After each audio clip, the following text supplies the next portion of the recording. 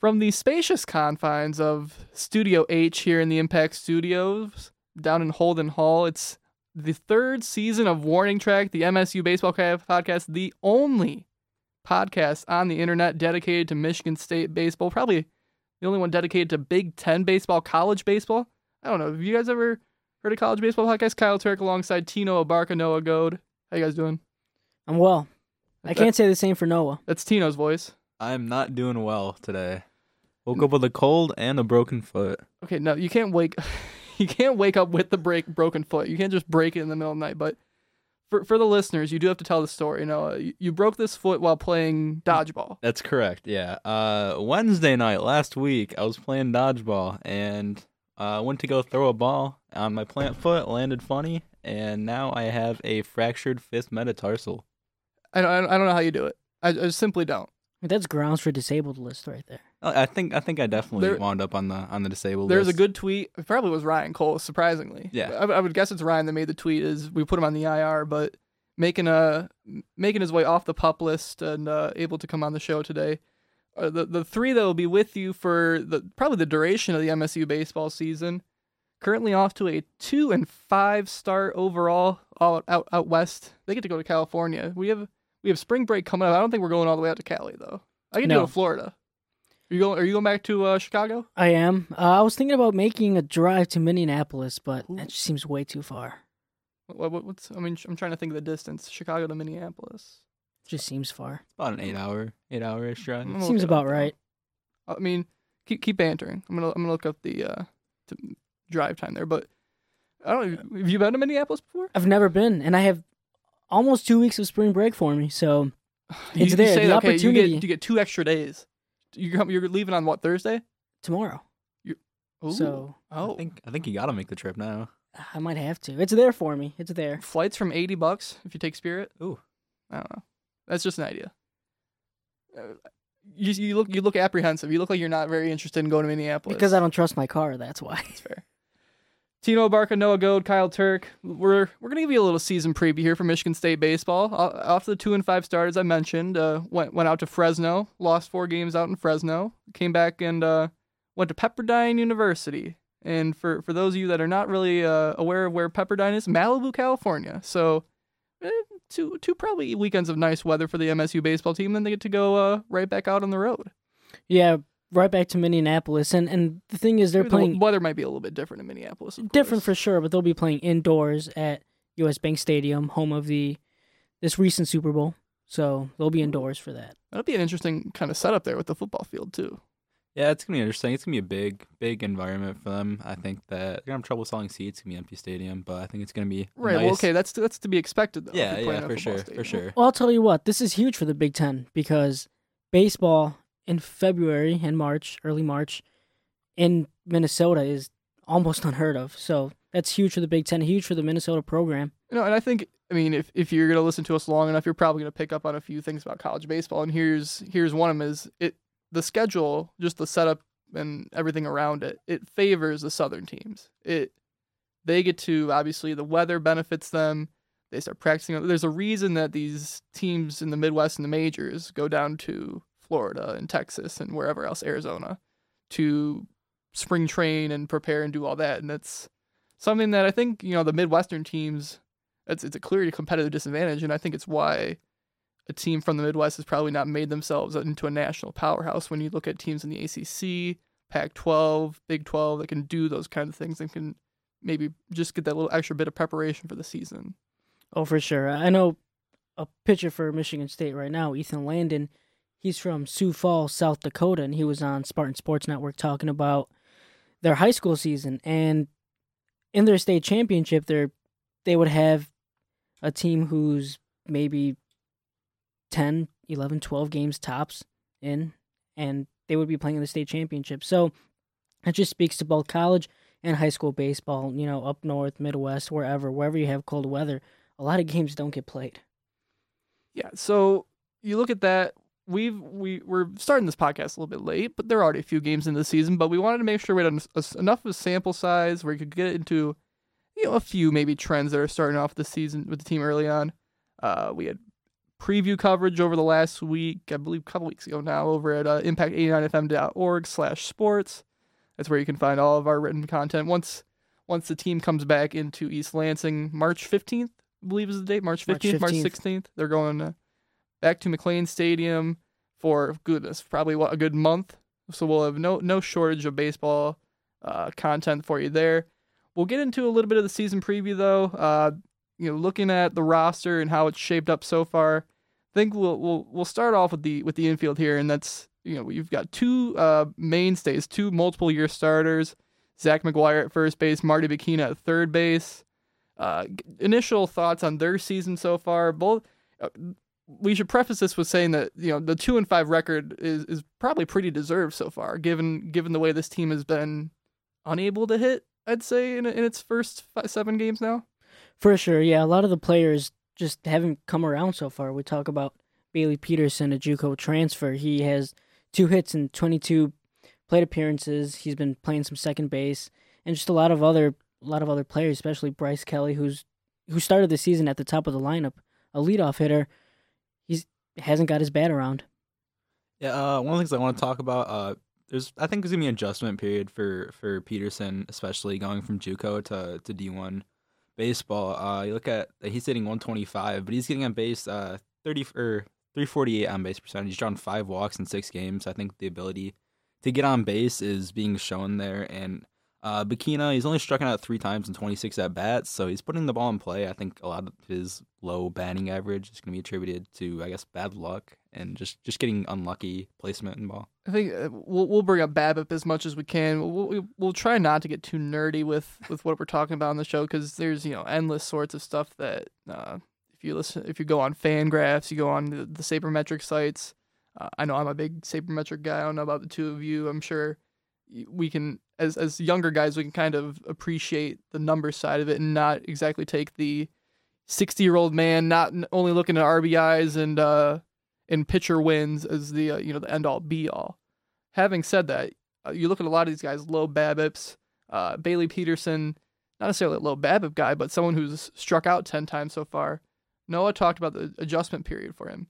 What do you think, Tino, is the thing about you can hit the crap out of the ball in JUCO, and then you go to D1 baseball, and it's a completely different story. Going against Fresno State, Pepperdine, 2 solid clubs, not necessarily national contenders per se, but maybe teams that could make the tournament in the right year. Noah touched on that adjustment period, and there will be an adjustment period. I know Bailey Peterson had outstanding stats in JUCO. These numbers were, video game numbers. This was like 500 average, 700 something slugging percentage. I mean, this guy was a guy who could play the D1 level. You think it's just a matter of getting the reps in at the right level and getting maybe to see the pitches a certain way. And here's the thing: he could have started his college career at the D1 level. Coach Jake Boss Jr. was on him coming out of high school, but an injury kind of set him back, and they said, "Hey, go to junior college. Do what you can do, and we'll keep our eye on you." And he did. He went to Kellogg Community College in Battle Creek, Michigan, and like we said, I mean, he just had an outstanding freshman season. So, yeah, they definitely did keep an eye on him, and he could have started his college career up at the D1 level, and he's getting his opportunity. So, yes, an adjustment period for sure. We've seen he can hit the ball. I mean, there's no question. It's just a matter of when.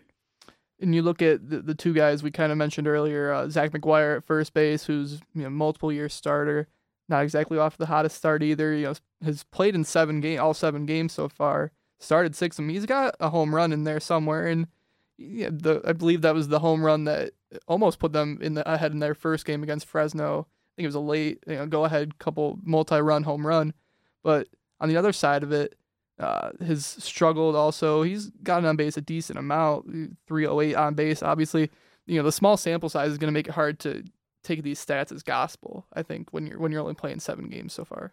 Yeah, I mean, there's 7 games in. I think it's hard to judge them off of 7 games. I think it's going to be hard for them. I mean, they have to fly literally across the country and start playing in a different time zone. So I think it's going to be a huge adjustment for them, just mentally and physically. So I think I wouldn't look too much into the trends. I mean, I know they're only hitting 208 as a team right now, but I think that's going to heat up as soon as they get more playing time under their belts. And the other side of it too is both these guys were sub 280 hitters average wise last year, but the one thing you can rely on them with is power, especially. You look at last year, Bikina 7 home runs. It was up there in terms of the team lead. Can make contact, can draw walks, especially Bikina almost walked 20%, which is a crazy amount even for the college level. These are guys that are solid offensive contributors. They're not going to hit the cover off the ball game after game, but I think the problems you see with them has kind of just been something that's affected the whole lineup. And I wonder if they're going to fall in love with the long ball. I mean, because they do have power between, McGuire, Bikina, who doesn't. I mean, if you stand next to Bikina, you wouldn't think that he's one of their best power hitters, but he is. And last year I think he was tied with Dan Durkin for the league leading home runs, or team leading home runs. So that's my worry, is that they're gonna fall in love with the long ball too much, and they won't hit for that high average, and they won't take their walks. You look elsewhere on the roster. Adam Proctor, the freshman catcher, someone who I think you saw Tino come on the stage in their exhibition game against the Lugnuts all the way back last year. Someone who does have a little bit of power as well. He does, yeah. He won the Crosstown Showdown Home Run Derby against the Lansing Lugnuts, the Class A affiliate of the Blue Jays, and he impressed. I mean, he was hitting the ball opposite field to right. He's a lefty hitter. He was hitting the ball to left field. He was pulling the ball to right field. I mean, he was doing it all, and he's a freshman. Right, and that's someone. That's especially interesting. Is someone who, I mean, the catcher spot has not necessarily been some sort of problem, I'd say, for MSU recently. It's not exactly a spot where you can look and say, oh, well, they need more production at X spot, because I think with the turnover of college baseball in general, you can't really make those kinds of assumptions because there's always someone willing to be plugged in and played. But Proctor, 2 for 4, 2 RBI in their Saturday win over Pepperdine, their first win of the year, the 5-2 game.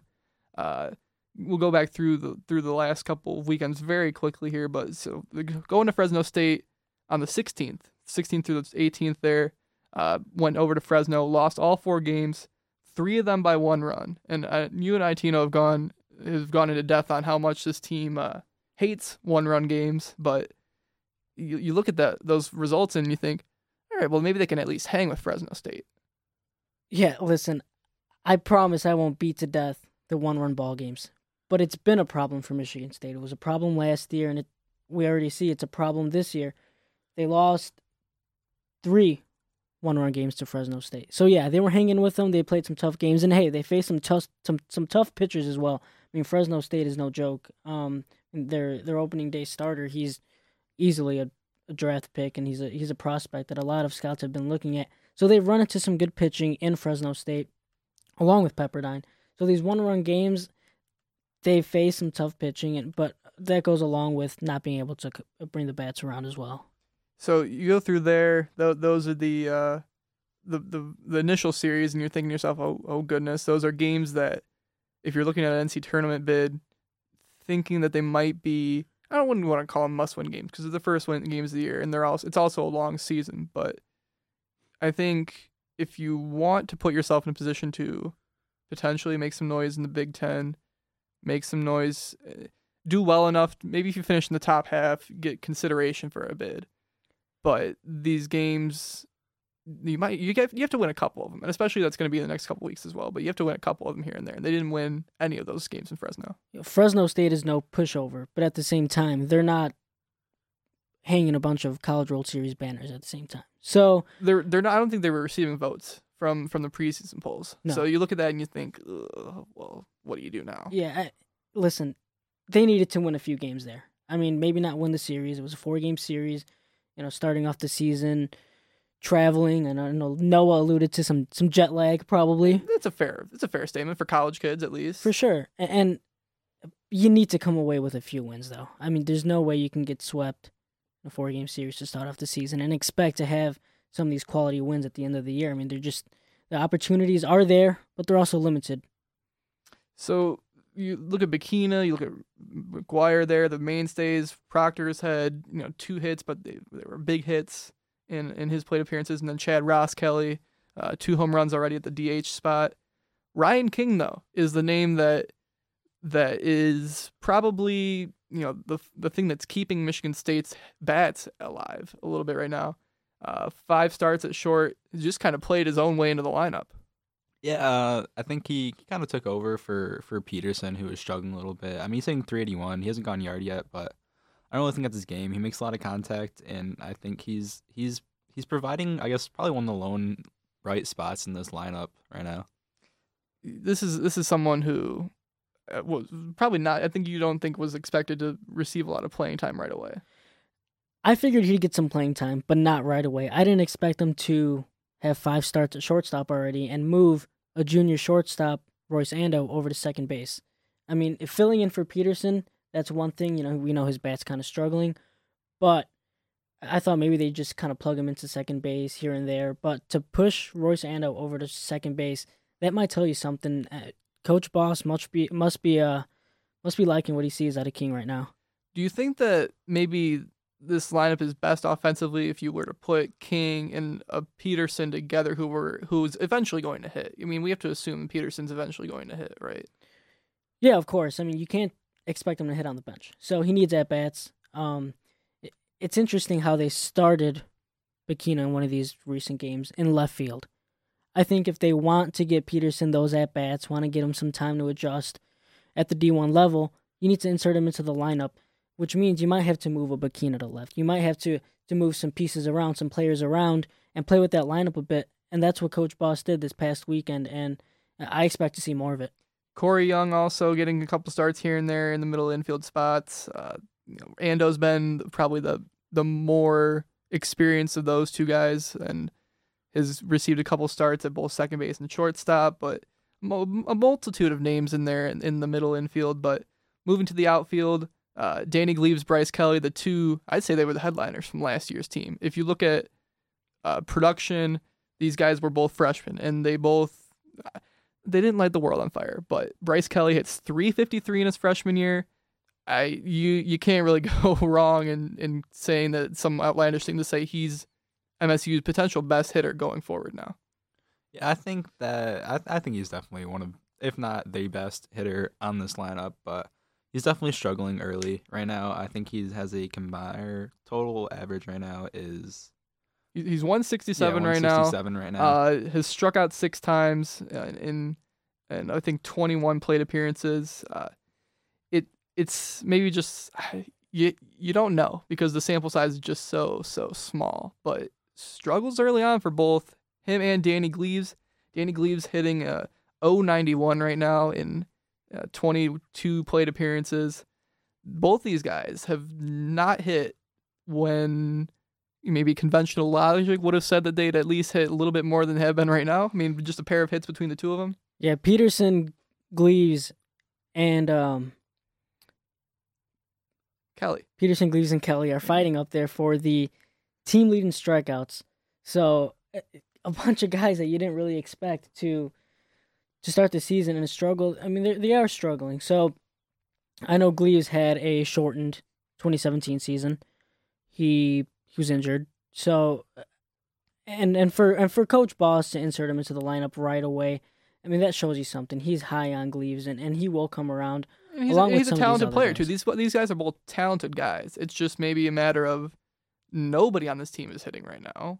I mean, even just pure average. I mean, you look at these small sample sizes and you expect guys to be closer to 500 than to 0.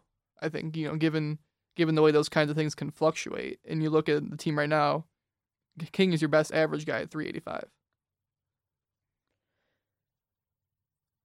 Yeah, no, I mean, listen, he does have a high average, and that's why Boss is putting him up there in the leadoff spot. That's why he's leading off these games. And I think it's even more impressive because he's a freshman. He's a freshman leading off. Bryce Kelly did last year eventually after he got the opportunity. Once Gleaves went down, so that was impressive as well. So it is impressive that these freshmen, both last year and this year, are leading off and are starting this lineup off being the best hitters. I think that's one of the problems with this lineup. Right? They don't really have a consistent spark plug at the top of the lineup too. Like last season, they had Kelly hitting all season, hitting .353, and kind of setting up guys like McGuire and McKenna and they don't have base runners to score runs. I think that's gonna be a huge problem. The other side of it is they are young, and Gleaves was a guy who struck out a bunch last year, even in the small sample size, almost struck out in more than a quarter of his at bats. You look, and he's got 10 right now. The two of them combined, 16 combined strikeouts and 43 plate appearances. In the doc is this a problem? Discuss. It does worry you. It does, but like I said, with more at bats and on the early, it's a young season. I mean, we can't jump to some crazy conclusions, especially because we've seen success from these guys before. We've seen success, at the D1 level. We've seen success at the top of the lineup, being the catalysts on this offense in times before. So, yeah, I mean, I would be a little worried, but at the same time, it's 7 games. It's 7 games. So it's tough for I think us to sit here and make some kind of wide sweeping judgments on guys based off of 2 series where, like Noah said, they've traveled. I don't know how much that plays into it. And the success has been there. That's the thing I keep going back to. These are guys that has been there. Comparative. I mean, we're not really following this team much last year. Kelly led the team, 353 average. No home runs. Still waiting on that first career collegiate home run. But guys that Kelly hit over 400 on base, and Gleaves was right around 300 hitter. It still struggles with contact sometimes, but even in the limited plate appearances he got last year, looked like a player who can contribute going forward. Yeah, I mean, the duo combined last year hit for a 332 average, and this year they're hitting 125. But I think the potential's there. I mean, like you said, Kelly hit 353 last season, and Gleaves is kind of right at that 300 line. He's got to cut down his strikeouts for sure. I mean, you're not going to get on if you don't put the ball in play. But I mean, the potential's there for these guys, and like you said, it's early, and these 7 games, limited at bats, numbers can get really deflated or inflated really quickly. So I think that going forward, you're gonna find a lot about this team going forward in the next couple games. Those two are the mainstays. Kelly in left field, Danny Gleaves in center. Right field's kind of still a spot that has been kind of up in the air. Dan Chmielewski was the main starter last year. He's got 3 starts. Robbie Jones has been a bench guy the last 2 years. He's got 3 starts. Justin Antoncic has come on. We'll talk about him in just a second, but those 2 guys, I would give it to Chmielewski based on his stats from last year. Unless Jones has made some sort of change in his swing, is developed, and that's something that obviously we won't be able to see until we get them back on campus. We can go to practice, look at them in that way. But is there really something you can pick out between the 2 of them right now? Both of them, as the rest of the team has not really lit the world on fire yet. Chmielewski hitting 273 right now. Jones hitting 111 in his 9 at bats so far. Yeah, I'll stick with Chmielewski too. I mean, he's proven that he can do it. I mean, it might be more of a right field by committee to start. I mean, whoever's gonna step up and hit. Chmielewski's got solid defense too. They're both pretty solid defenders, so I don't think it's really a problem of sticking one guy in the lineup just because of his bat. I think if it was simply on whose bat was there, I think it'd be Chmielewski. Yeah, but at the same time, we need to look at that and we need to say, okay, this team isn't producing many runs. This team isn't hitting for the highest average. This team is striking out a lot. So you might have to plug in the bat because it's what they need right now. I think that, Bikina had to start in left field too. I think it'd be interesting to see if he could play a little bit of right field every now and then. If Boss wants to go with the infield if he wants to start all 3 of King, Peterson, and Ando, I think that if you want to keep some of the more dynamic bats in the lineup, I think it's going to be interesting seeing that if Bikina can handle a little bit of right field as well. So Justin Antonic's the utility guy. Has started at first base, has started the DH, has had a start each at left, center, and right. 6 hits and 24 plate appearances. Somehow that constitutes him being one of the hottest hitters on the team so far. Yeah, no kidding. I mean, you break down the averages, you break down the hits, and he's up there. So like I said, it might be just whose bat's hot right now. And Antoncic, his bat is, I mean, it's there. So expect him to see some more playing time for sure. But what Noah just said right there, I touched on it a little bit earlier. Bikina starting in left. I think that takes a weight off his shoulders, being one of the team's best hitters. Doesn't have to place a ton of defense over in left field, as opposed to third base. So that's interesting, and I'll keep my eye on that for sure, because I think if Bikina can play left, it does insert Peterson, doesn't insert also a better defensive infield with Ando, Peterson, and King, because all those three guys have a plus glove and plus arms. And Toncic was in left on Sunday, last night's game. Led off with a triple in the fourth and then scored on Peterson's sac fly. That was the only run of the game. And moving down to the pitching staff, this was a bullpen that had a solid outing yesterday. Held Pepperline scoreless. Mason Erla was your starter. But the bullpen came in. It was Caleb Sleeman, Evan Floor, Jake Lowry, who has seen duty at both starting and relieving, if that's right. So this is a starting rotation that has some powerful arms. And then the bullpen seems to have guys who may or may not be able to get the job done. The bullpen's a tough thing to kind of nail down because the sample size there is so small too. Macaulay being the ace, that's for sure. But I think it does drop off after that. I think it does because you have Ethan Landon and Jake Lowry who are fifth-year seniors. So you have some experience there, but not quite the talent that Macaulay has. And then you get deeper into the bullpen, which you do have depth. You do have a ton of pitchers on this team, but they're just not at the caliber of Macaulay as he was last year. He was their closer last year. That was an arm you could rely on. That was an arm you can trust. And it drops off. It definitely does drop off after Macaulay. This Macaulay line from last year is something else. So 25 appearances, 25 and 2/3 innings, struck out 44% of his batters, had 49 strikeouts in 25 innings, 2.10 ERA. The guy was dominant out of the bullpen last year. Dominant in a way that I don't think anyone else in the roster can really match. And now you move him into a starter role. It's an interesting move. I'll give it that. I don't know if it's going to work though. Yeah, he's definitely the best arm in this entire roster. But I think when you take away some of these pitchers later in the game to kind of come in and say if a starter does get lit up, you don't really have a guy to come in and kind of settle the opposing lineup down. I think that could be a problem going forward. And, Macaulay, he's had, his first start was dominant against Fresno State. It's 6 innings, 12 Ks, 1 earned run, but he came in, he got lit up in his second start against Pepperdine, 4 2/3, 5 earned runs, walked a couple batters. So I think it's going to be interesting.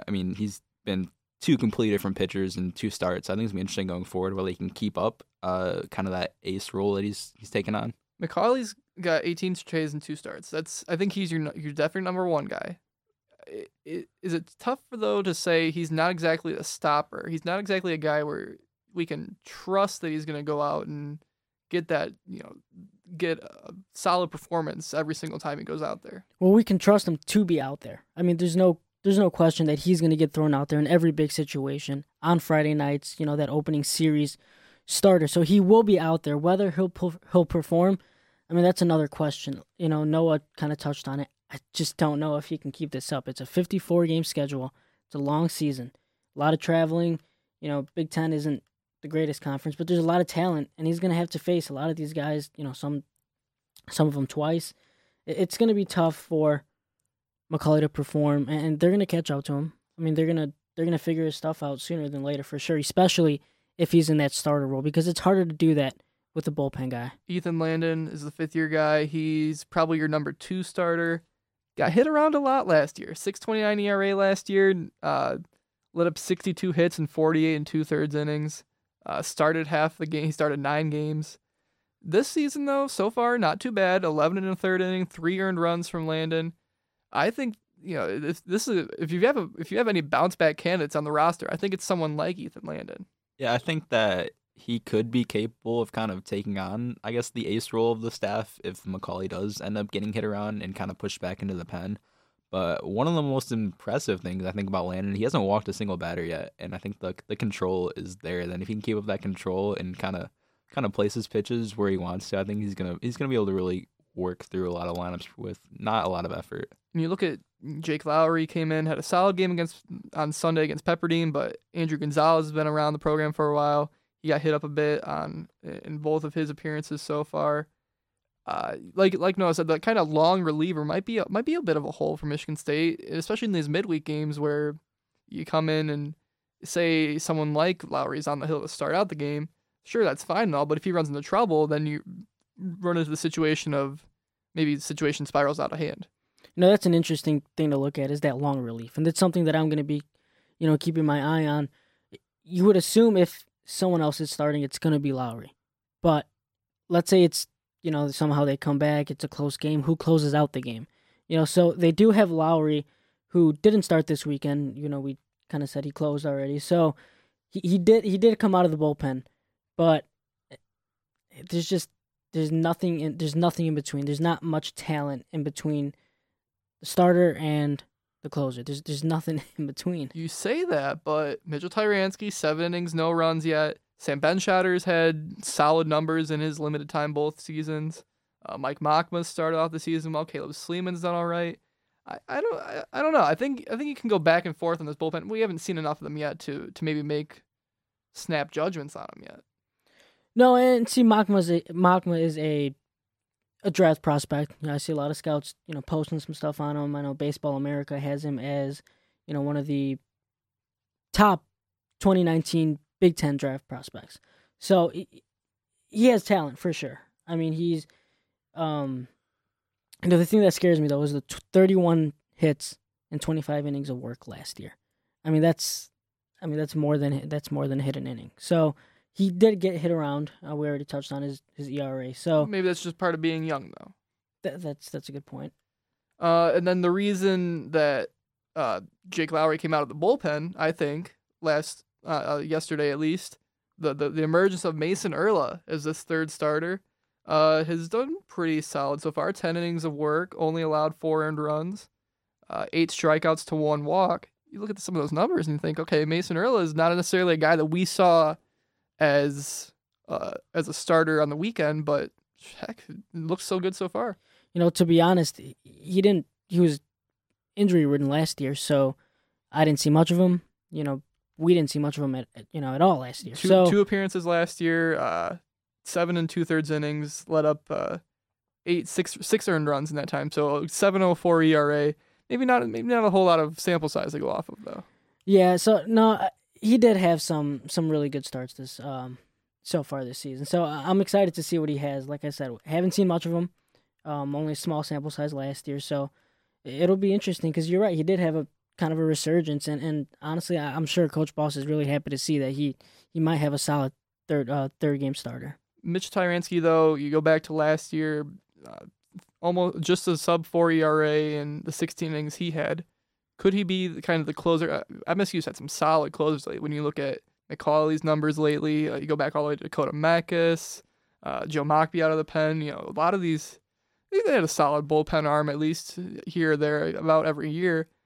Do you think that the Tyransky has a shot to be that kind of next guy in line? He does. See, the thing last year with Tyransky is he was used in a lot of the kind of long relief situations. He was used in a lot of blowout games too. So he hasn't been necessarily placed on a big stage. So, I'm kind of refraining from saying that he's going to be the guy because we don't know yet. Could be a guy though. Could be a guy for sure. So that's kind of your look at the roster so far. 2-5 start.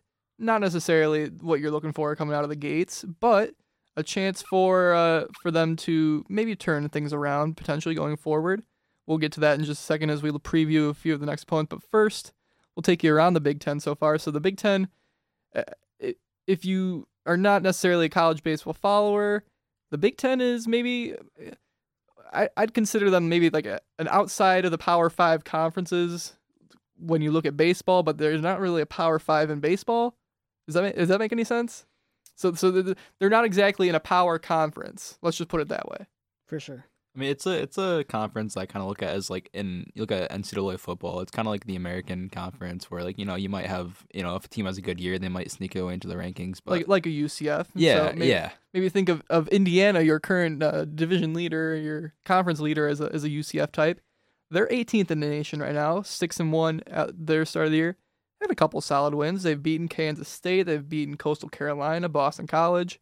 Purdue's also at 6-1, but they've been beating up on a couple teams that I didn't even know had baseball programs. So, yeah, but see, in a certain poll, they received a few votes, so that's something to keep an eye on for sure. Maybe look at them as a solid team, if nothing else. Iowa's 5-1, Minnesota's 5-2. I think a lot of these teams are heading out west, heading down south, trying to get their legs underneath them. Not really too many results to write home about. The notable one is Indiana beat Rutgers in a non-conference game. Rutgers is 2-4 along with Michigan. But you go through the rest of the conference. Illinois and Penn State both 3-3. Maryland 3-4. Northwestern 2-3. Kind of, it seems like Indiana, Nebraska, or your maybe Purdue even are your kind of mainstays. Mhm. I'd say at the top of the conference standings. Yeah, keep an eye on Minnesota. I mean, they performed really well last year. They kind of dropped off towards the end of the season. I think Michigan and Nebraska really took that. They were kind of the catalysts, I guess, in the Big Ten. But keep an eye on Minnesota. I think that's my dark horse this year. Indiana, though, is the team to beat. I think we'd say in the conference. It's been a solid program, if nothing else. I remember them always giving Michigan State fits at home. Michigan State currently last in the conference on some sort of technicality there. So I don't think they'll be there come season's end, though. I think there are a few teams that Michigan State is capable of beating, especially in the conference. The talent's there. I mean, the talent's there to compete. I mean, last year they missed the Big Ten tournament. So, kind of an atrocious season when you look back at it. But, this year, the talent's there. I mean, it's still a young team. You look at a lot of these contributors. Your senior leadership is definitely there in Bikina and a couple of the pitchers and McGuire. Even if you want to go all the way back to McGuire, you go look at Chad Ross Kelly as a DH. They've got some guys who have been around for a while, but with players like King coming up, you've got players in the outfield that are on the younger side. I'd say this team is enough talent to maybe compete for a Big Ten tournament spot at the very least.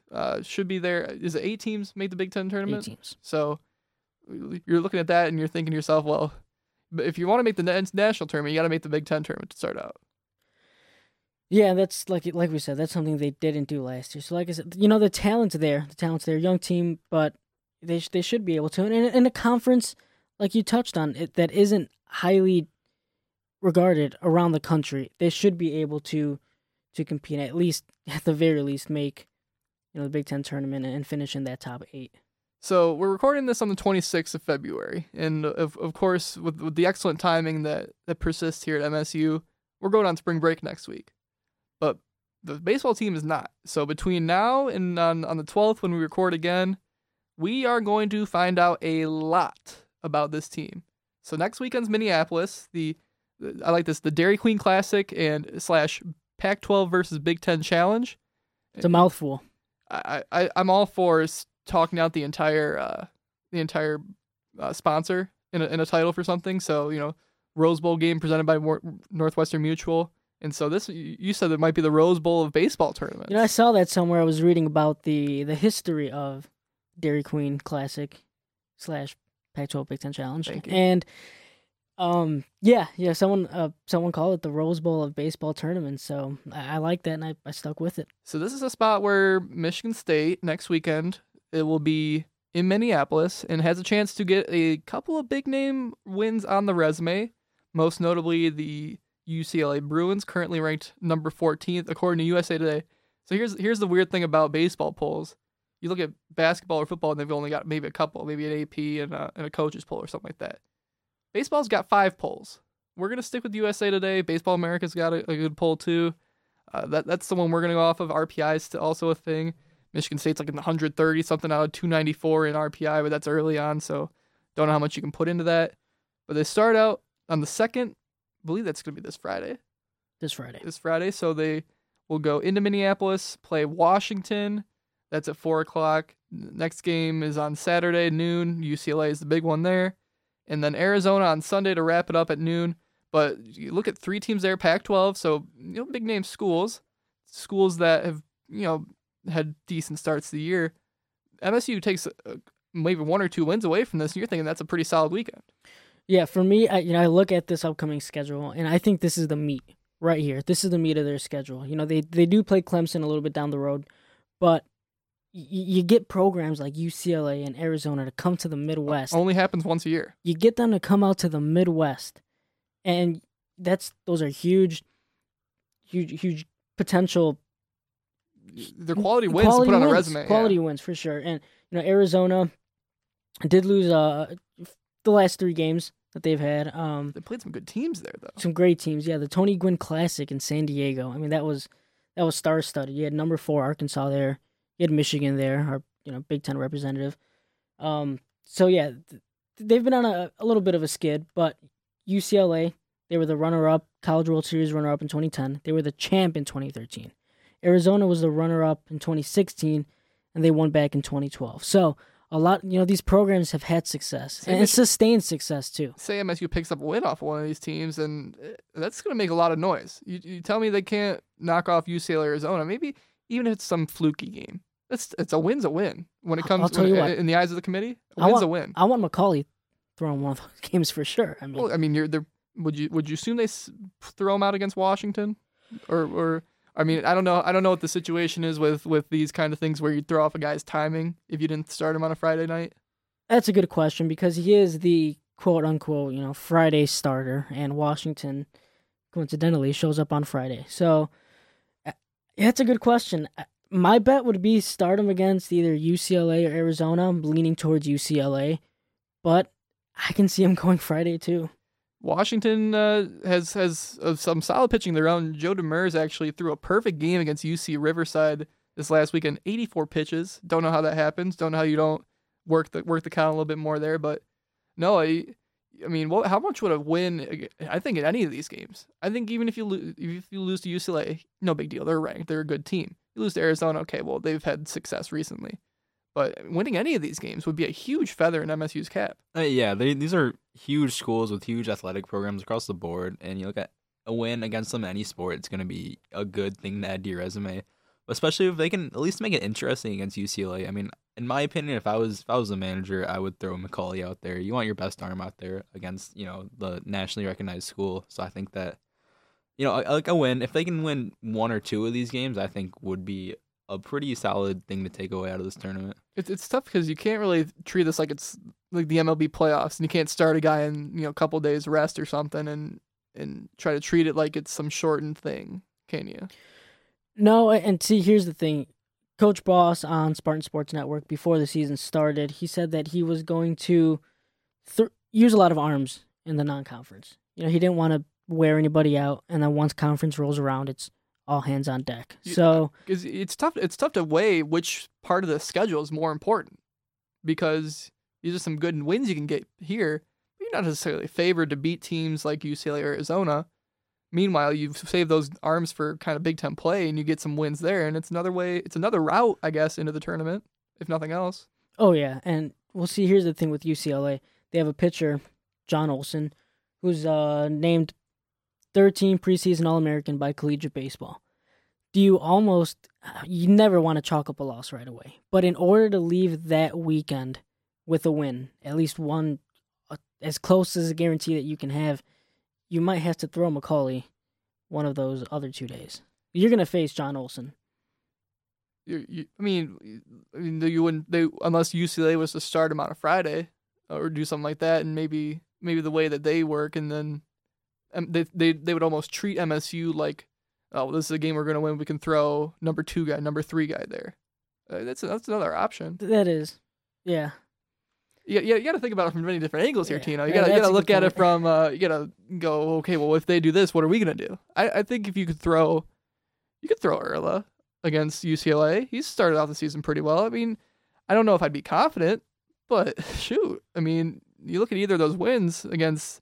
I think UCLA and Arizona are your priority games. If you beat Washington, great. That's really good. If you beat Washington, but either of those games is a significantly higher magnitude win, I think, than Washington.